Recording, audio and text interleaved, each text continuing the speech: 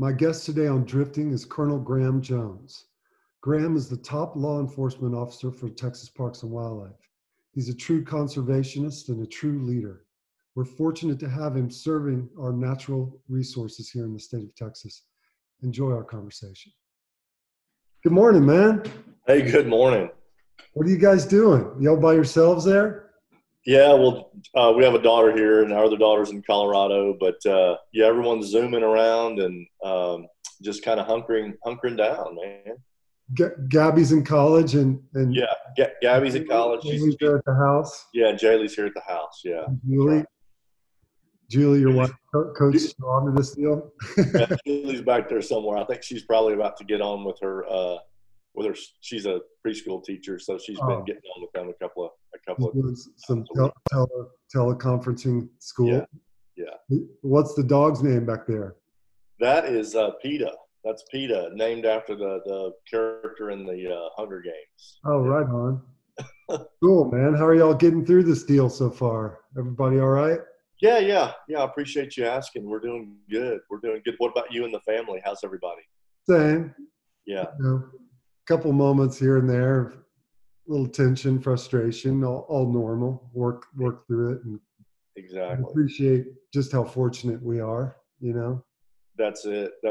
How are you at home? Or are you on the coast, or where are you? I'm at home in Austin right now. Okay. Yeah. I'm at my family's home, not my home currently. Nice. Looking forward to getting back down on the water. Yeah, you bet. Is headquarters still functioning as usual? Yeah, not as usual. We're our game wardens are out, primarily moving a lot of personal protection equipment around the state, a lot of masks, gloves, medical supplies. So they're really focusing on that right now.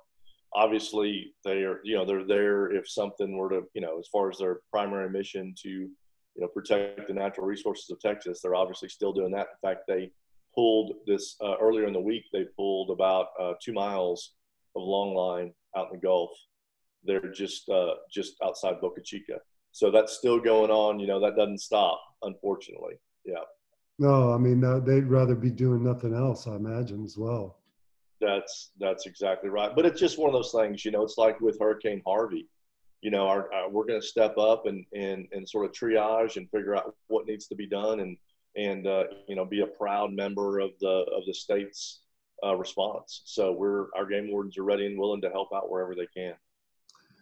So for folks that don't know, you're the colonel, which makes you the top law enforcement officer and in charge of law enforcement division for Texas Parks and Wildlife.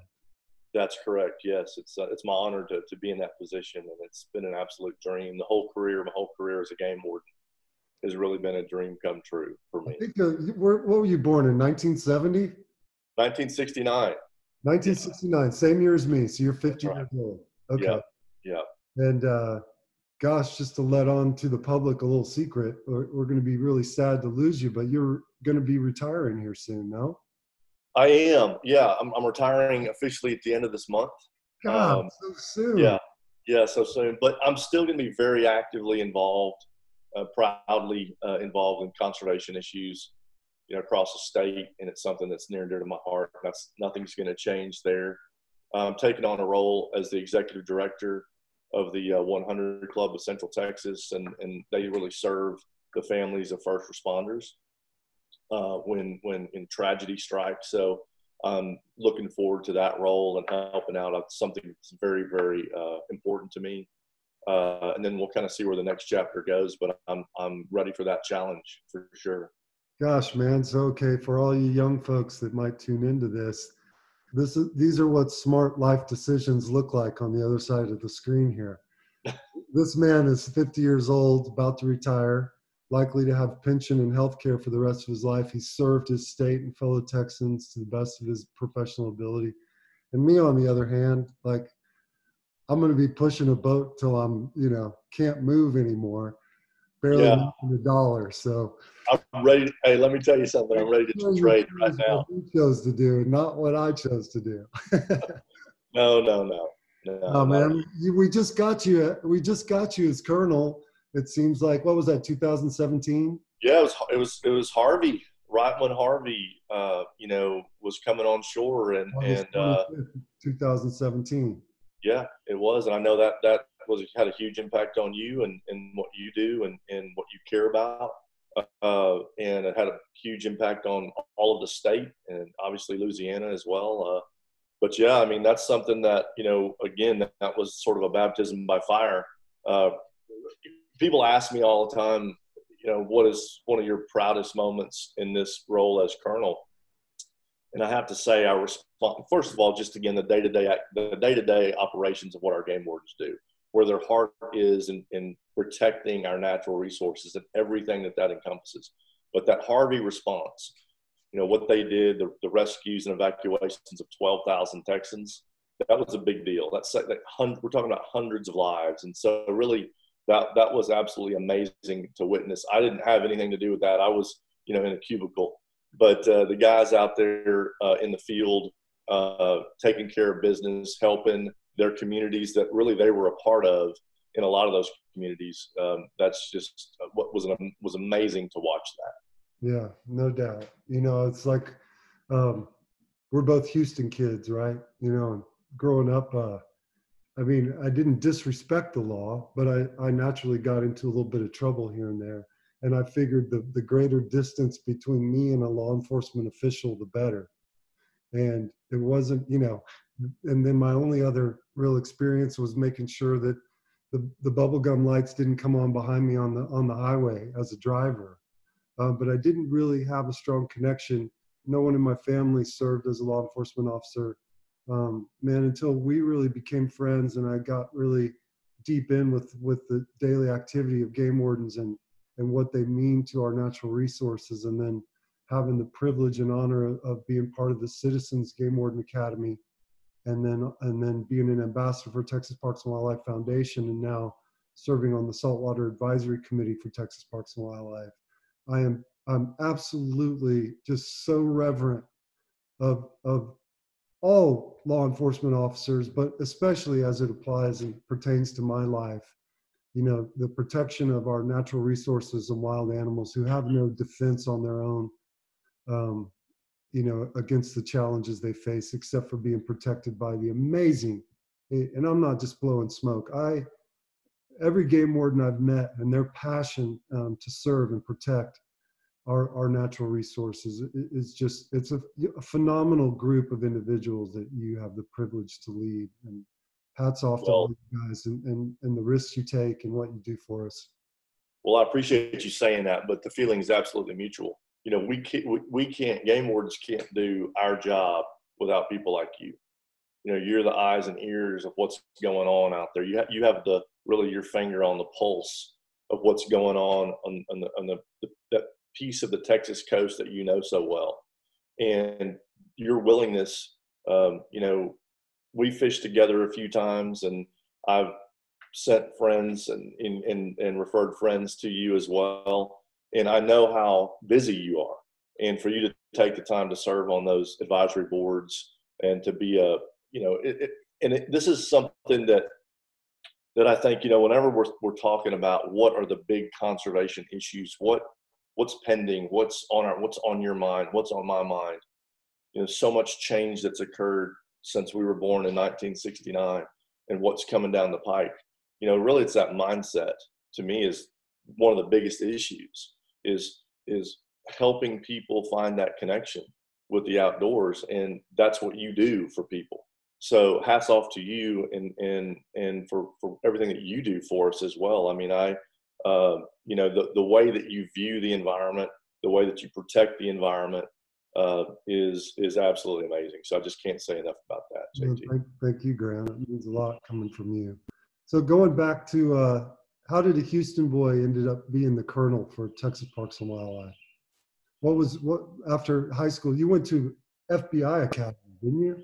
I did, yeah. So you know, grew up there in Houston, and of course, probably like you know, ran outside to the you know, after a rain to the bar ditch with a little string and some bacon and tried to catch those crawfish and frogs and all that kind of cool stuff that was in that those open spaces that were a little bit more prevalent then than they are now.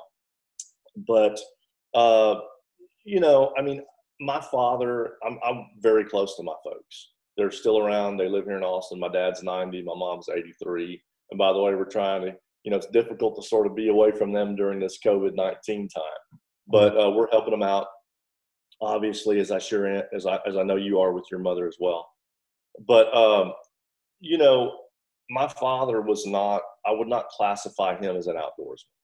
He respected and understood, and we always had a lot of books around the house that dealt with wildlife. And I can remember, the snakes of Texas and all these, books that I was fascinated to go through the library and look at those books and read those books. But he always, and my mother too, supported me in my love of the outdoors from a very young age. I mean, that's really what I wanted to do and where I wanted to be. I wanted to be outside. I wanted to be, getting dirty in the Buffalo Bayou, Brays Bayou, chasing carp or chasing catfish or whatever it is we could find. But there was a family that moved in a couple of houses down, and to this day, I'm best friends with Carlos Vaquero and still very close to his father. His father took me on my first hunting trip when I was 8 years old, and really the rest is history. I mean, back then we were driving from Houston in their van through Tamaulipas to Tampico, all through Mexico and La Pesca, camping on the beach. I mean, it was an incredible time. And so, that's really what instilled the love of the outdoors and that connection. He helped me find that connection that I was talking about a few minutes ago. And then, of course, my parents and my other family, understood that and supported me in those decisions. But I went to high school in Houston. I worked at some people. I'm gonna, that are at least as old as we are will remember Oshman Sporting Goods. Oh yeah. I was the fisheries manager, the fishing department manager for years at the Oshman Sporting Goods on Post Oak. I remember that one. Yeah. So there was a gentleman came in one day and was checking out. He'd been in a few times, and he I saw that he had a badge in his wallet, and he was a commissioner for Texas Parks and Wildlife, George Boland. And he said, have you ever thought about being a game warden? And of course, I had already thought about it, but he sort of helped me through the process and helped me maneuver. In fact, I talked to him 2 days ago. He's still in. I took George fishing a couple years ago. Oh, really? Okay. Yeah. In his 80s. Yes, he's in his 80s. Yeah. And so he helped me a lot. That's an amazing individual. Amazing individual, has done so much for conservation, and specifically conservation along the coast. But I went to high school, went to Stephen F. Austin University up in East Texas, mainly because I like the fishing around that area. And of course, again, another decision based on what I love to do. And then graduated from SFA and was, went back to work for Oshman's for a short period of time, and then went to the Game Warden Academy in 1993.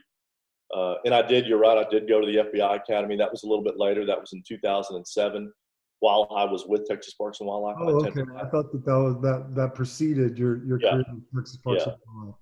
What was the intention of that academy? Just further education for law? Yeah, further education as far as sort of senior management, law enforcement, and networking, with so many different agencies and other, law enforcement agencies from other countries attend the National Academy as well. So that was a great opportunity. I'm still close with many of those folks. And, like you, when I was growing up in Houston, I didn't want to see the light bulbs in the back window either, and I wasn't by any means perfect and had a few little run-ins too, but it's nice to have friends in other states in law enforcement when you need something or they need a favor or a contact. Really helps out a lot, and the relationships. And it goes back to everything. It goes back to what you talked about right off the bat, our relationship. I mean, that's what's so important. That's how we get things done. That's how, you've helped me through decisions. I've helped you through decisions. It's all about relationships. And I always say that in law enforcement is a team sport. and I mean that somewhat jokingly. It's, it's obviously a very serious career, but we can't accomplish anything by ourselves within Parks and Wildlife. We have to rely on other agencies. As I mentioned before, we have to rely on people like you that have the heart and the drive to support us and to care and to do what's right. And just for the record, so you can back me up here, I've never had to call you to bail me out of any kind of serious trouble. So, well, there was that one time.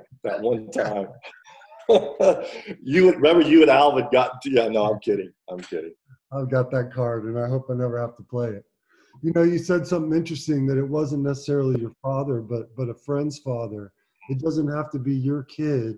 It doesn't have to be you, but to put that spark in a young person, to get them to respect animals, to respect nature, to the seriousness of hunting, and just how fortunate we are to have the opportunity to hunt.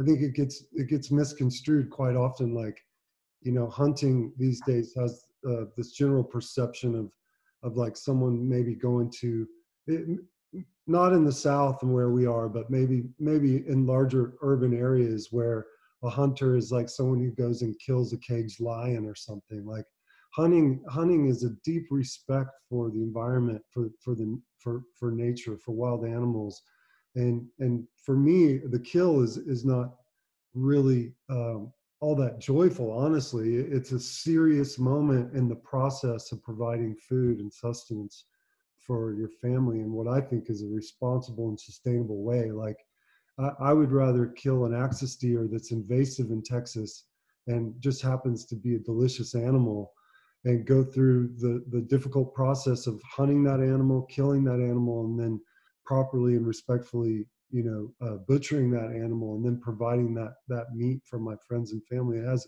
just significant meaning. And I think about having that opportunity, whereas maybe somebody in Europe where hunting is very difficult. It's difficult to obtain permits. It's usually reserved for the wealthy. And gosh, I can't think of a greater luxury and privilege than what we have in terms of being able to buy a state license and then access either public land or private land, and then be able to hunt and teach our kids to hunt. But if you don't have kids and you love to hunt, hit up one of your friends so that maybe you could take their child out at a young but mature age and teach them the value and respect for animals. Because I think that's there's no greater example than hunting for me, to where that fine razor line between perversion and beauty exists. Like, if you're going out just because you want to kill a bunch of stuff, and whether it's spotlighting rabbits or just blasting hogs and letting that animal lay there, maybe suffer, versus someone who has really practiced their shot and feels obligated to that animal to not allow it to suffer, and it's all in your intention and how you approach that activity. And for me, it's just so important that it's done the right way, or it's one of the ugliest things that we can do. Exactly. And I think you might have seen my daughter in the background walk through there a second ago. I took her a few years back out to Junction. We've talked about that piece of property out there that some friends have that we have access to. And she shot her first deer, but she, we had taken her for multiple years prior, and we never quite got there. And I think that brings so much to the experience. She learned something every time. We learned we were together. It's that time you spend together. It's that respect that you build. Why do you choose to take that animal versus another animal? And, you're right. I think it's a gift for us to be able to do that. And now fast forward in the current situation that we are with the virus, we're lucky and blessed to have some deer meat, a lot of deer meat out in the freezer. And, I've shared that with our friends and neighbors as well. And that's the definition of being sustainable. But yeah, I shot my first deer in 1983, okay, off of 1431 between Lago Vista and Marble Falls. Now, I didn't shoot it on the highway. I shot it on a property adjacent to the highway. Sure. But yeah, but I mean, the population, think about this, JT, the population in Texas was 16 million. Okay. So it's, it's doubled. We're at 30 million. It's basically doubled since then. And so, what challenges does that bring to us, and what responsibilities do we have to deal with that? I think that's, what you're talking about as far as being ethical and responsible hunter, being ethical and responsible angler. It's more important now than ever because we have a lot more demand on our natural resources. And that's something that I think we really need to focus more attention on. And, I practice catch and release 95% of the time. And as you know, I love to fly fish. You've worked with me a lot on that. But if you decide to take a redfish or two for dinner, do it, take it. And I support that. And I think sometimes we can go a little too far. I think as long as we have that conservation minded attitude and we understand the big picture, but I think there also is beauty in taking that one redfish to take home to have for dinner. 100%. You know what I'm getting at? Yeah, 100%. I think Texas especially, we've got other industries. We've got so much oil, and so the coast takes a back seat to that industry. Whereas, like, take Florida for example, their main industry is tourism. Aside from some of the agricultural water issues that they're having, there's just a real priority on making sure it's a beautiful place to come visit. But I don't know, Texas, my view and my frustrations are basically that a lot of people come down to the Texas coast to be guided or to fish on their own. And the whole experience is based on whether or not they can keep their legal limit. And I just think, personally, I think that there's a lot more to absorb in the experience than just basing it on whether you're successful on catching a full limit of fish. And I work on showing people a deeper appreciation for our Texas coast, all the bird life, all of our beautiful marsh, and just the health and the biomass of the fertility of our ecosystem down there. And, everyone's in it for their own reasons, and I respect other perspectives on it. I would like to share what's captured.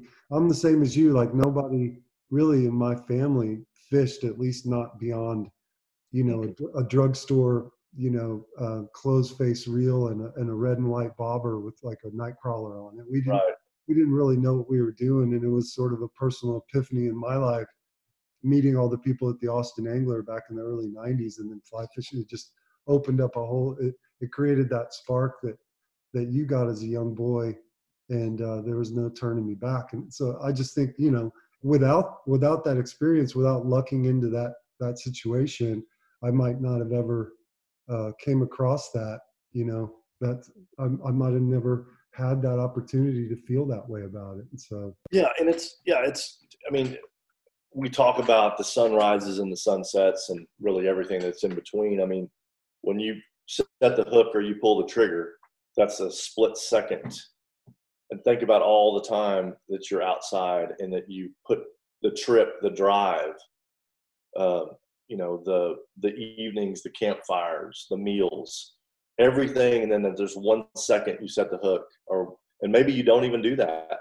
Because, I mean, we've all been on fishing trips where you don't set the hook, or we've been on hunting trips where you don't pull the trigger. And I think that's okay. That's more than okay. That, again, goes back to the overall experience. And, you mentioned that if you don't have kids, or if some other kids that want, there's a lot of programs out there. I mean, there's Texas Wildlife Association youth hunting program that people can get involved with. There's angler education programs that people can get involved with through the Parks and Wildlife Department. So there's a lot of opportunity, but people ask me a lot of times, what's the most important takeaway? What is if you could say, one thing, what would it be? And I would say, take young people, take kids outside. And, it could be a hike. I mean, you could take them, I'm here in central Austin, you could take a kid down to the Mueller Lake and to Mueller Pond and take a couple of bass rigs out there and go catch some bass. There's so much opportunity. You just have to know where that opportunity is. And I think that goes along with that connection that I'm talking about. There has to be opportunity in Texas. Obviously, is a private land state, 95, 98% private, depending on what numbers you look at, private lands. But our coastline and our lakes and our rivers really is our public land. Yeah. And we have to do everything that we can. Let me tell you, you and I are exactly on the same page on the protection of the Texas coast. We could not be more closely aligned. And we also understand that there's a lot of opportunity in Texas, and oil and gas has created some of the funding to allow us to do certain things. But there's also a line, right? And we have to be careful where that balance is, because the decisions that we make today, right now, are going to impact future generations, are going to impact our kids and our kids' kids. That's what we have to think about, because, I was watching Patagonia's 180 Degrees South last night, and I've seen it a couple of times, and, we're all hunkered down watching TV, and, what Chenard said about sometimes you have to make a 180-degree turn and then take a step forward. That's different than taking a step backwards. Sometimes you have to change kind of our approach and what we're doing. And so if something's not working, or if something is going to impact the environment so strongly, maybe you do a 180 and you take a step forward. And I think that can't be off the table. Yeah. I in my heart, you referencing that, I know exactly the 180 turn that I would like to see taken. One thing I took for granted before I met you, we became close friends, and I became involved with Parks and Wildlife, is, you just think about law enforcement as this integral part of the government, that it's like, a powerful entity. And I was shocked to find out what little funding Texas Parks and Wildlife gets through the overall state budget. So you guys do what you do on less than 1% of the state budget. Is that correct? That's correct. Yeah, that's correct. Yeah. Texas Parks and Wildlife Foundation, which is a 501c3, is a completely separate entity from Texas Parks and Wildlife, but they exist solely to help supplement and fund Texas Parks and Wildlife, to make you guys stronger and give you the tools that you need to do what you do. They do, and sort of, another aspect of the Parks and Wildlife Foundation is the Gear Up for Game Warden program. That's a subsidiary of the foundation, and they specifically help law enforcement. They help us get a lot of the tools that we need to do our job. And again, we have some good friends in the legislature. We have some friends that have supported us, but again, there's a lot of competition, and there's going to be more competition moving forward. We're about to enter a very challenging time due to the virus as it relates to state budgetary processes, like we've never seen, we've never seen before. Yeah, like we've never seen before. So the challenges are going to be even greater, and the opportunity for the private sector and the citizenry of Texas to support us and to support the foundation, I think, is hard to measure. We really don't know what's going to happen in the next session, but it's going to be very, very challenging. And I'm not taking away anything from the healthcare needs. Obviously, that's hugely important, and there's lots of people that are suffering. And there's, people have lost friends and family, so I don't mean to minimize that at all. That's hugely important. But again, it's going to be a very challenging time as it relates to state budget. But the foundation, and of course you've been a part of that as an ambassador, have helped raise, literally millions of dollars for law enforcement, hundreds of millions of dollars for the department. And you can do a lot with that kind of money. You can do a lot with that. So thank you for your help specifically, but thank you to lots of people. So we did one of the very difficult jobs that Texas game wardens do is recovery of drowning victims. And that's something that we take very seriously. We do many, many recoveries a year. We have a specialized dive team that does a lot of those recoveries. Our game wardens utilize side scan sonar, which the foundation and Gear Up for Game Wardens helps to purchase. But a couple of years ago, we recovered a victim that was deceased who had drowned. And the mother of that victim donated, I think it was $50 to Gear Up for Game Warden. But you could just sort of tell that $50 was a huge amount of money. You know, the last thing we wanted was for her to give us anything. You know, we're here to provide a service and with compassion, and that's what we're going to do. But she felt that it was almost her duty to make a donation to us in her son's name. And I'll never forget that, because we've received $10,000 donations, $25,000, $50,000, but that $50 donation to us, that got us. That was the real deal. Oh man, that's heavy duty. And that equipment, that I got to see firsthand. I rode on the boat as part of the Citizens Academy.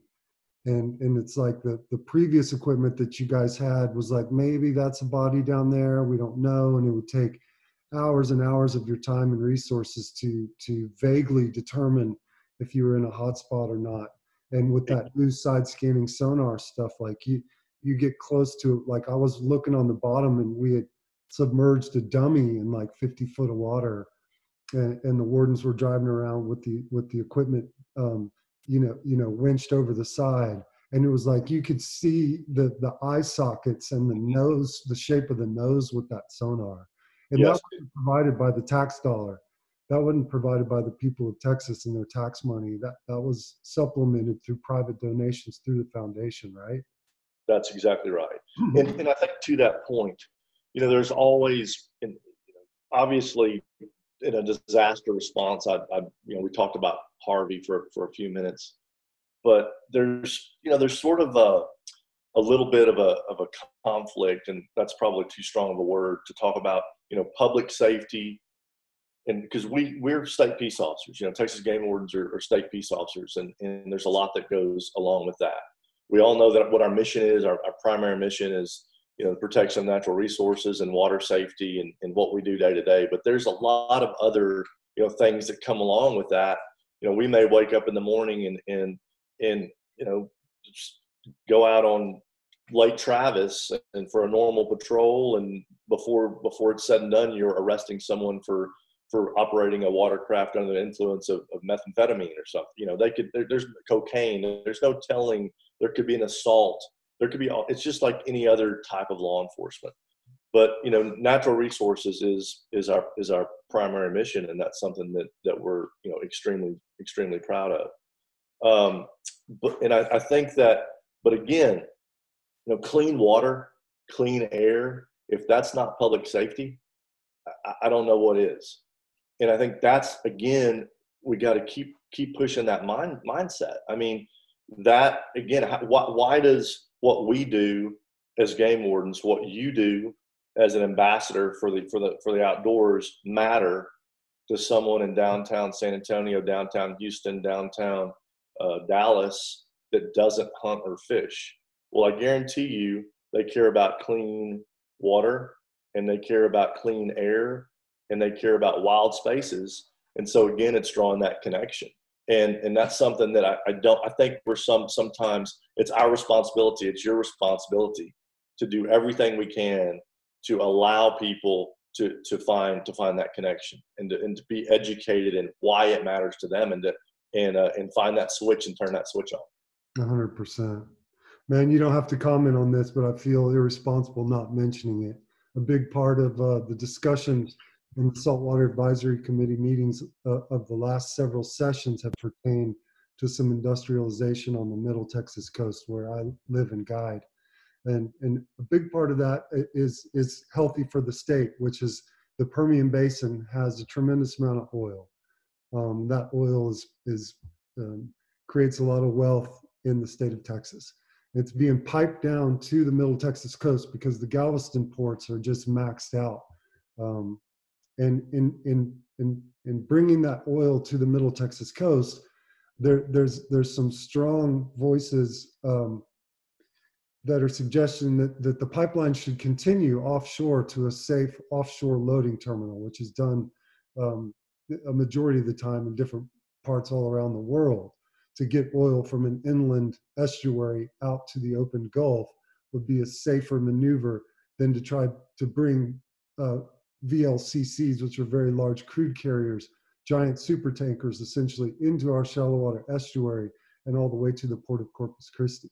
Well, if those ships don't come in, if they load up offshore, then the port of Corpus Christi, which is a government elected board of citizens, who owns land, which is the port of Corpus Christi. The port of Corpus Christi can't commission the contents of those vessels unless they tie up to port of Corpus Christi property. And so the move that's supported, from what I understand, by Governor Abbott, Texas Commission on Environmental Quality, which I think is an absolute disgrace, the Corps of Engineers, and somebody else I'm leaving out. But anyway, there's nobody in Texas that I've talked to. The vast majority of Texans have no idea about these projects. Essentially, the powers that be have made it very difficult to obtain information about these projects. One of the projects is to build a giant tank farm and a VLCC port on Harbor Island, which is adjacent to Port Aransas, right where the ferry crosses to Port Aransas. The city of Port Aransas is just in an outcry because it basically creates a huge health hazard to their citizens and also a giant deterrent to tourism, which is what they depend on for their economy. Somehow, the power and the money involved with bringing these ships into our bay versus bringing the oil offshore to a loading terminal is strong enough to override, the health of our environment down there. And this is not that I'm pretty much apolitical. I have a lot of conservative values, but I also have some liberal values. I'm somewhere down the middle. I try to be rational about it, not political about it. But one thing, like you mentioned, and it's a selfish reason, I make my living on the health of the Middle Texas coast, and I exploit redfish and I exploit the Middle Texas coast to make a living. My form of exploitation is to pole around in a small skiff, show people the different aspects of our environment down there, and catch and release redfish, and on occasion keep a couple redfish for dinner. The exploitation involved with the Port of Corpus Christi is to basically dredge an 80-foot channel through the middle of our bay in order to bring in ships that have never made it into a shallow water estuary anywhere around the world. The dredging to 80 feet would make the smallest estuary in America the deepest port in America simultaneously, which has never been done anywhere around the world. They're alleviating the need for environmental impact studies. And I just feel like Texans, of which I am one, seventh generation, are so blinded by the rhetoric of freedom and liberty and no government that they're blinded to the fact that our politics, our governor serves corporations. He doesn't, in my mind, have a heart for the people of the state. He's talking about jobs. Well, local jobs might include 1 or 2 security guards to look over these massive operations. They're very much high technical, like computer-driven, low manpower type operations. I'm going on, but you know how passionate I am about this particular subject. And I just urge people to look into these projects and make up their own mind about what they think is healthy for the state. Do we want to destroy whooping crane habitat after saving the whooping cranes has been one of the greatest triumphs of the history of conservation in this country? Do we want to ruin Bird Island Basin, National Seashore, one of the last undeveloped 40-mile stretches of beach in this country? Do we want to bring these ships in for what is a 30-year supply of oil coming from the Permian Basin? When it's all said and done, those corporations take their money and leave, and we're left with a toxic waste dump. And I think that people that are involved equate Texas Parks and Wildlife into that equation, along with Governor Abbott, TECQ, Corps of Engineers, and the Port of Corpus Christi.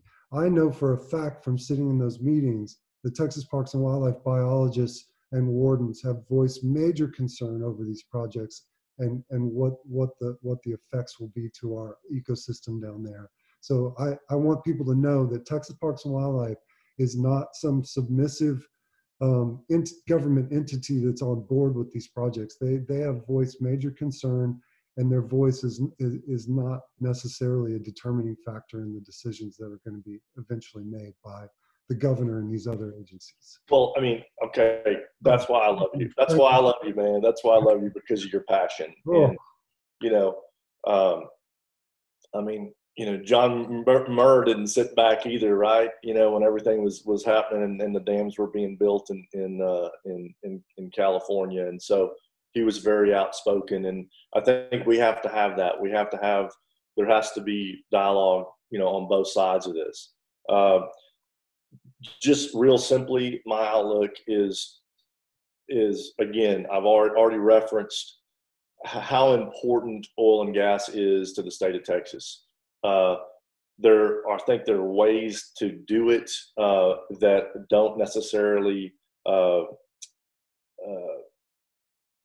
change the coastline. And again, that sort of goes back to what I was saying about the 180-degree step forward. I just think we need to be smart, because when we lose an acre to development on the coast, it's gone. You know, we're not going to get it back.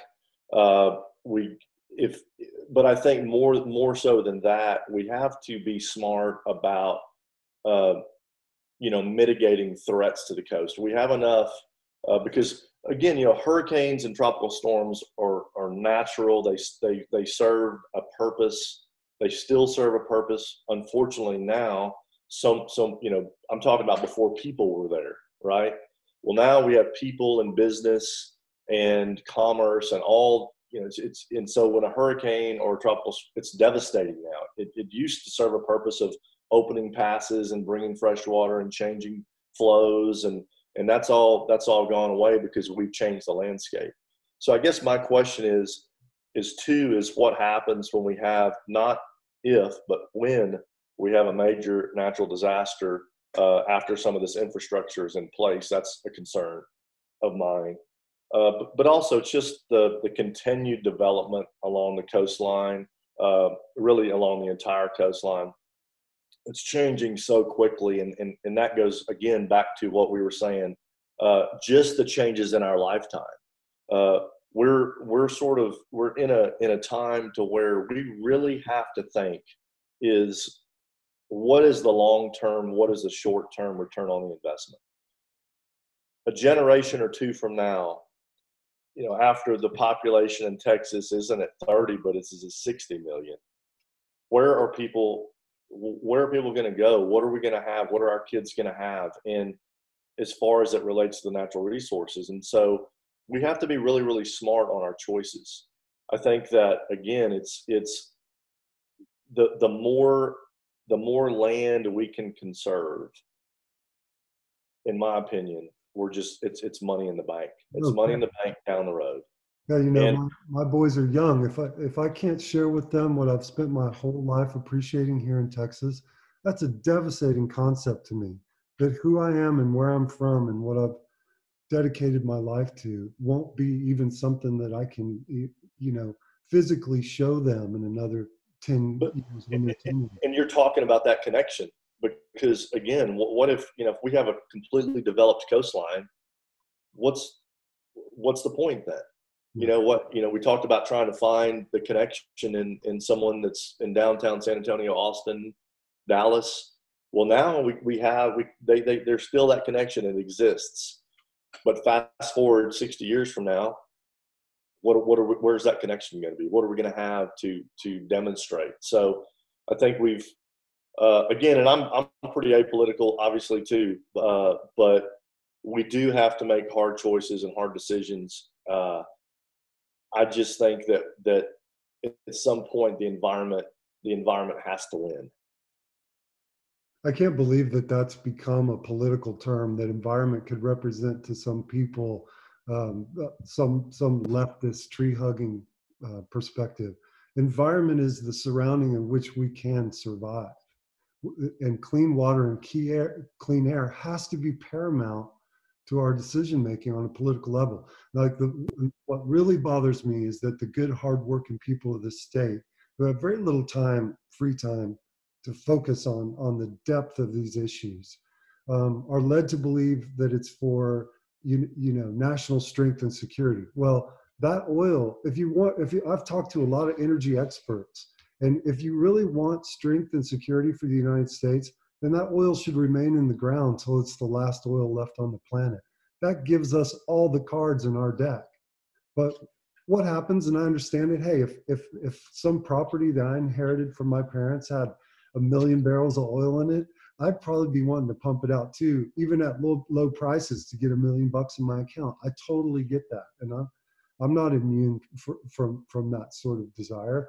But all the oil coming from the Permian Basin, it belongs to the landowner, it's bought by the oil companies, and it's pre-sold to China and South America. As fast as they can tank it out from those pipelines into super tankers, it's gone, and America will never see that oil again. That's the truth about this project. It's not going to secure our national interests.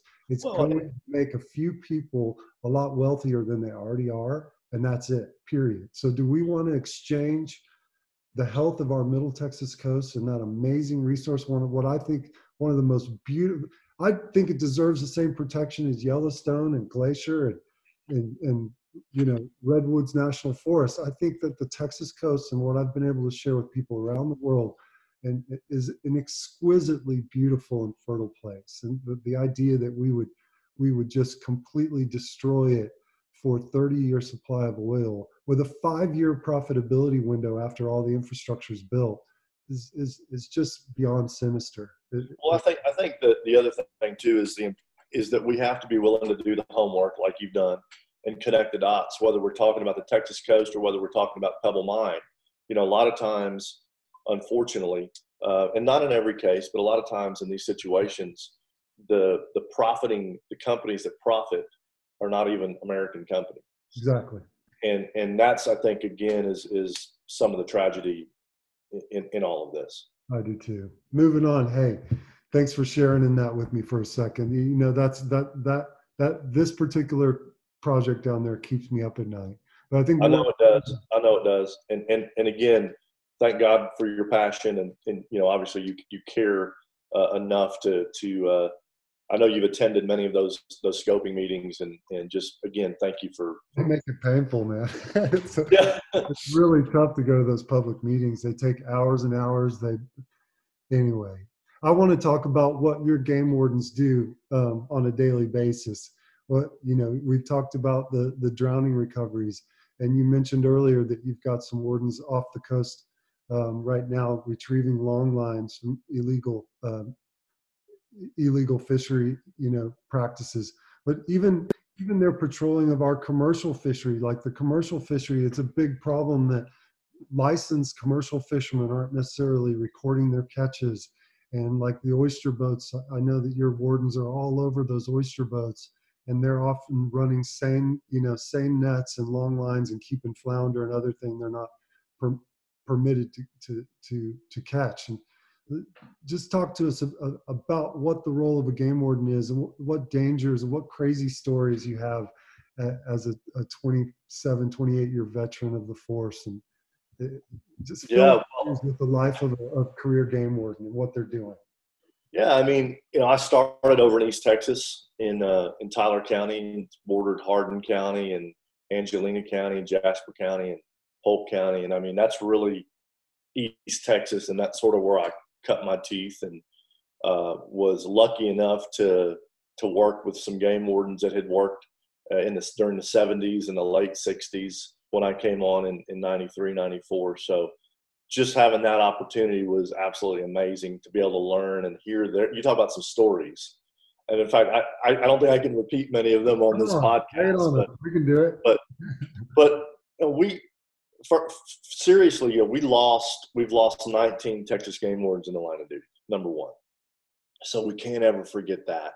Game wardens that gave their life to protecting our natural resources. And we talk about passion and we talk about heart. but they gave their life. And we're still in contact with their families to this day on the anniversaries of their deaths. So that's something that is always top of mind for us.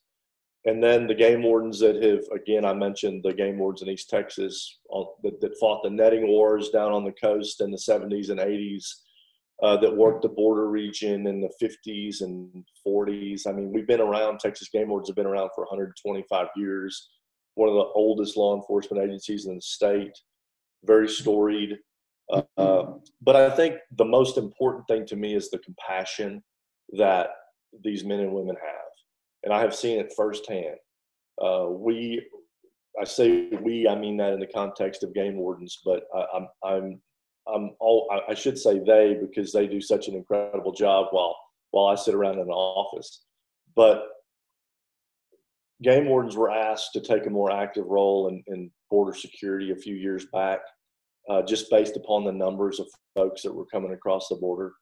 There were some days that just in a very small 9-mile stretch, our game wardens were coming in contact with 700, 800 immigrants coming across. And so it was really a public safety issue. A lot of them were coming across the river in homemade rafts and no life jackets, and it was a big deal, just because of the sort of the situation that those kids coming across could be put in. Yeah. So we were dealing with that, and of course there was a criminal element too that was coming across, and that's something that's very dangerous as well. But a lot of smuggling was going on, it still is. But there was a couple of situations where a young man from Honduras had went under. Our game warden saw him go under, got to his location within just a few seconds, was able to locate him, pull him up, and actually gave him mouth-to-mouth resuscitation and saved his life. And that's the kind of work that these game wardens do. And I mentioned the hurricane and natural disaster response, tornadoes, floods, but what they do every day is just how they interact with the people of the state of Texas. You mentioned commercial fishing. Commercial fishing is huge. It's multi-billion-dollar industry to this state. And you talk again about development along the coast and what could change that and what could impact that. I mean, our commercial fishery is very, very healthy. Our shrimp fishery is healthy. Our oyster fishing is healthy. We don't want to do anything that could jeopardize and change that through development, obviously. But I won't get back on that for right now. The majority of commercial fishermen do things the right way, first and foremost. In fact, I'm friends with some of them.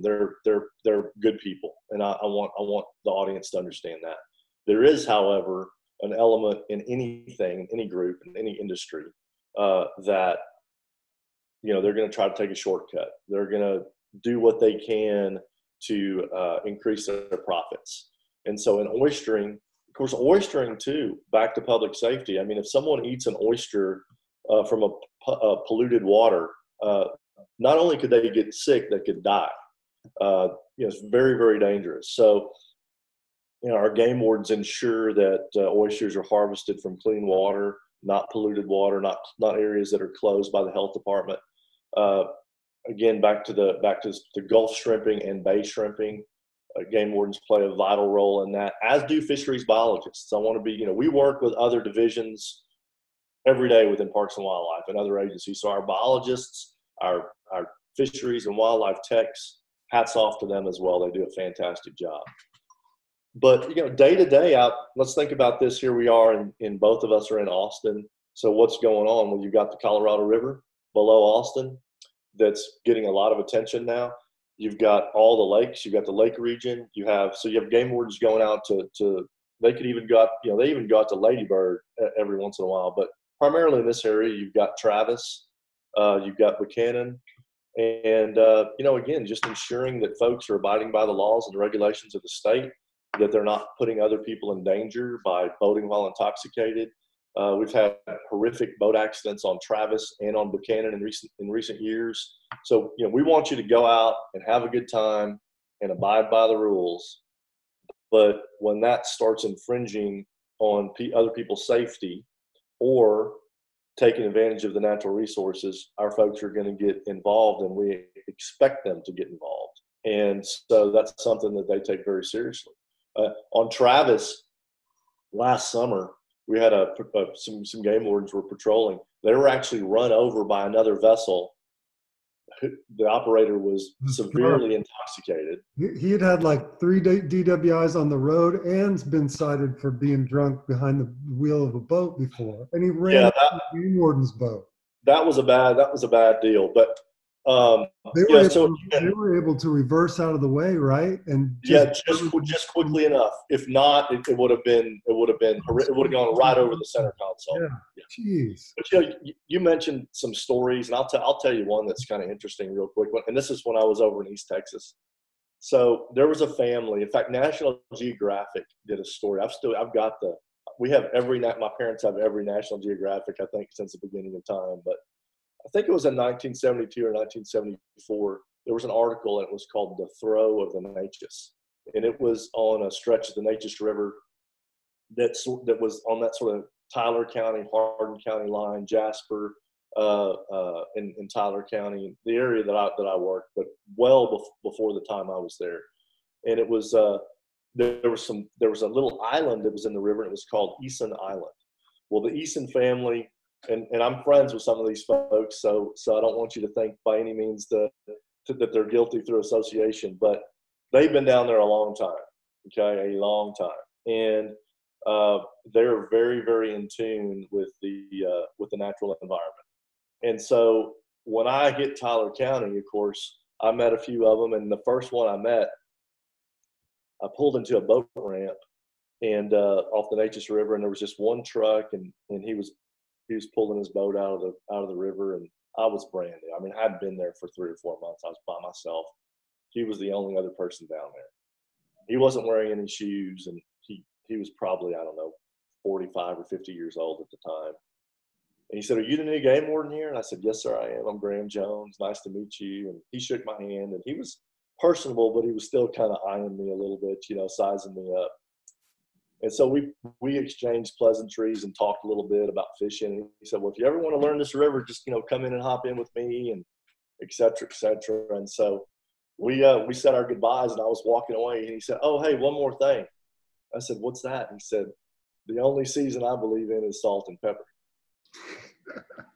But so we chased a few of those family members off and on for the next few years. And, my partner and I, Mike Wheat, went out one night, and we were going to work all night long. So we put our John boat in off a slough, and we were working some backcountry sloughs. And it was in the spring. I think it was my first spring and year anniversary that I was there, and it was cloudy that night. And I probably shouldn't tell this story, because game wardens are not supposed to get lost, but we got lost. I'm talking about slough, pine trees, no stars, no moon, no cell phones, nothing. And we got back in there. I mean, it was just it was a spider web of different sloughs and bayous, and lo and behold, an Eason is the one that found us and got us back safely. And so, we finally, the next morning, I mean, it's 8:00, by the way, by the time we find our vehicle and get back. And it's like two opposing teams meet, at the 50-yard line for the coin toss, and then everyone goes their own way, right? So we just kind of, things went back to normal. But that was like a timeout. Hey, game warden's lost. Let's help him out and find him, and then so he can catch us again, right? So that's kind of the mentality of it. But it was, and great people in East Texas. And I talk to some of those guys to this day. That's awesome, man. So look, you're retiring at 50 years old, and you already said like your genetics make it into their 90s, even as men. So, Well, retiring is sort of, Yeah, again, I am starting this new gig. What are your plans for your family and for yourself? Well, again, I'm very excited about working for the 100 Club. As far as plans for myself and my family, I mean, I really want to continue to be involved in issues that relate to conservation in Texas and beyond, to issues that relate to the environment, and issues that relate and affect first responders, primarily law enforcement and firefighters and EMS. Something, again, as I mentioned, is extremely important to me. So I'll be very active in all of that.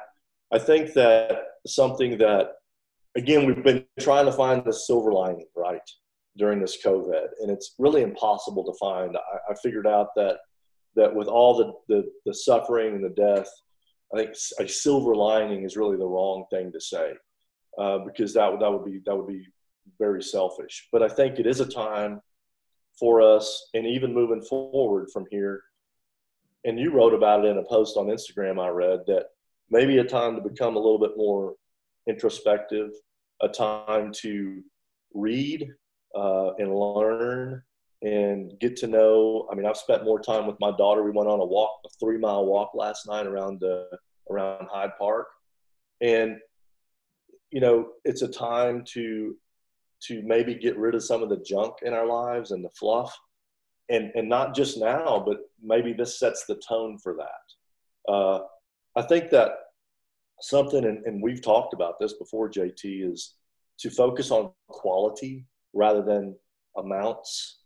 You know, save up and work hard and buy that maybe that fly rod that is going to last a little longer, or I'd rather have 4 or 5 good shirts that I really like to wear rather than all just a full closet of stuff that I never use. So working towards maybe a little bit more of an approach of being a minimalist to some degree, I think is, and we've downsized, our family's downsized recently, and you can tell this is our back here. This is our living room, kitchen, study, library, but it's great.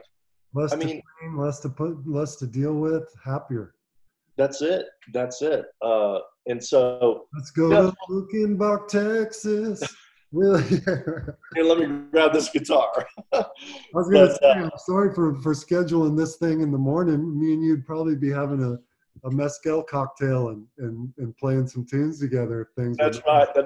In fact, you stole that line. I was going to use that line, that mezcal line, but you got to it first. But yeah, I mean, that's I think what we're, and maybe this is what it took to sort of be the genesis to get some of that mindset going that way.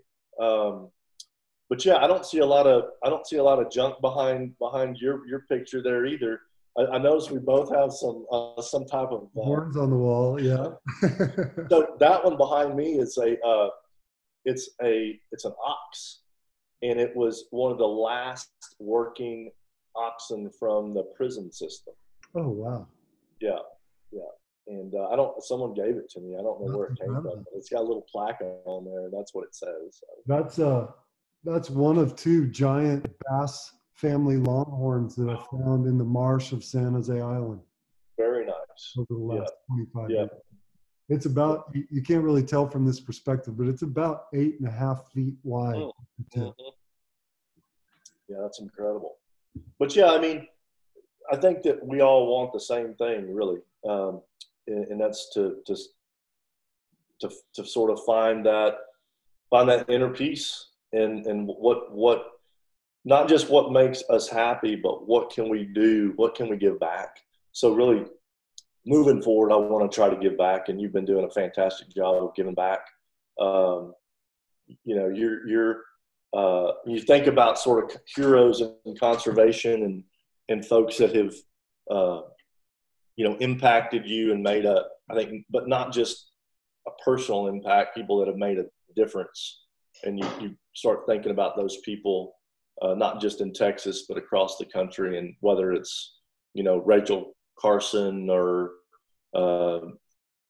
Dobie or Tom McGuane or, you know, any of these folks, but you're in that category, man. You have to understand the impact and what you're doing and that passion and what that brings to other people, that gift that you're giving to other people is incredible.